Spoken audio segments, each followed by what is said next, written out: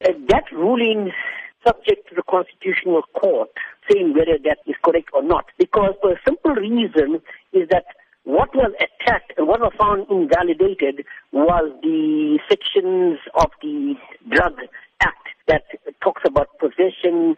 However, I do not believe that judgment will hold water in the Constitutional Court, because you must remember that invalidation has been suspended for 24 months, giving even enough time within which to remedy that so-called defect that Davis had found.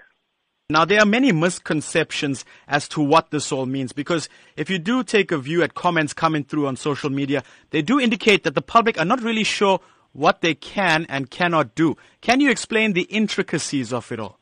I'm going to say this very clearly, and listeners take notice of this. No, you will not be able to possess Dagga or cannabis or possess it for personal use. You won't be able to grow it in your backyard or in your front yard, wherever it is, without any legal implications.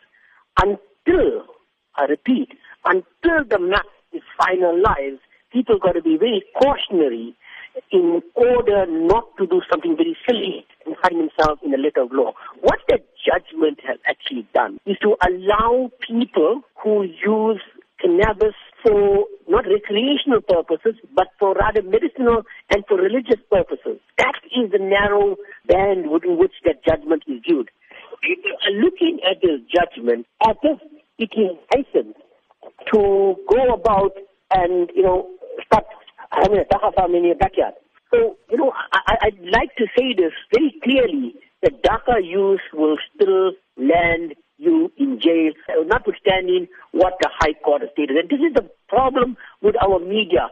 They do not know how to read judgments, and it is very clear from what I read, the 66 pages of judgment. All it said was that particular section was invalid. The High Court in Cape Town has given Parliament 24 months to amend sections of the Drug and Drug Trafficking Act. So the wait now begins for cannabis consumers. But do you think this will ever come to fruition?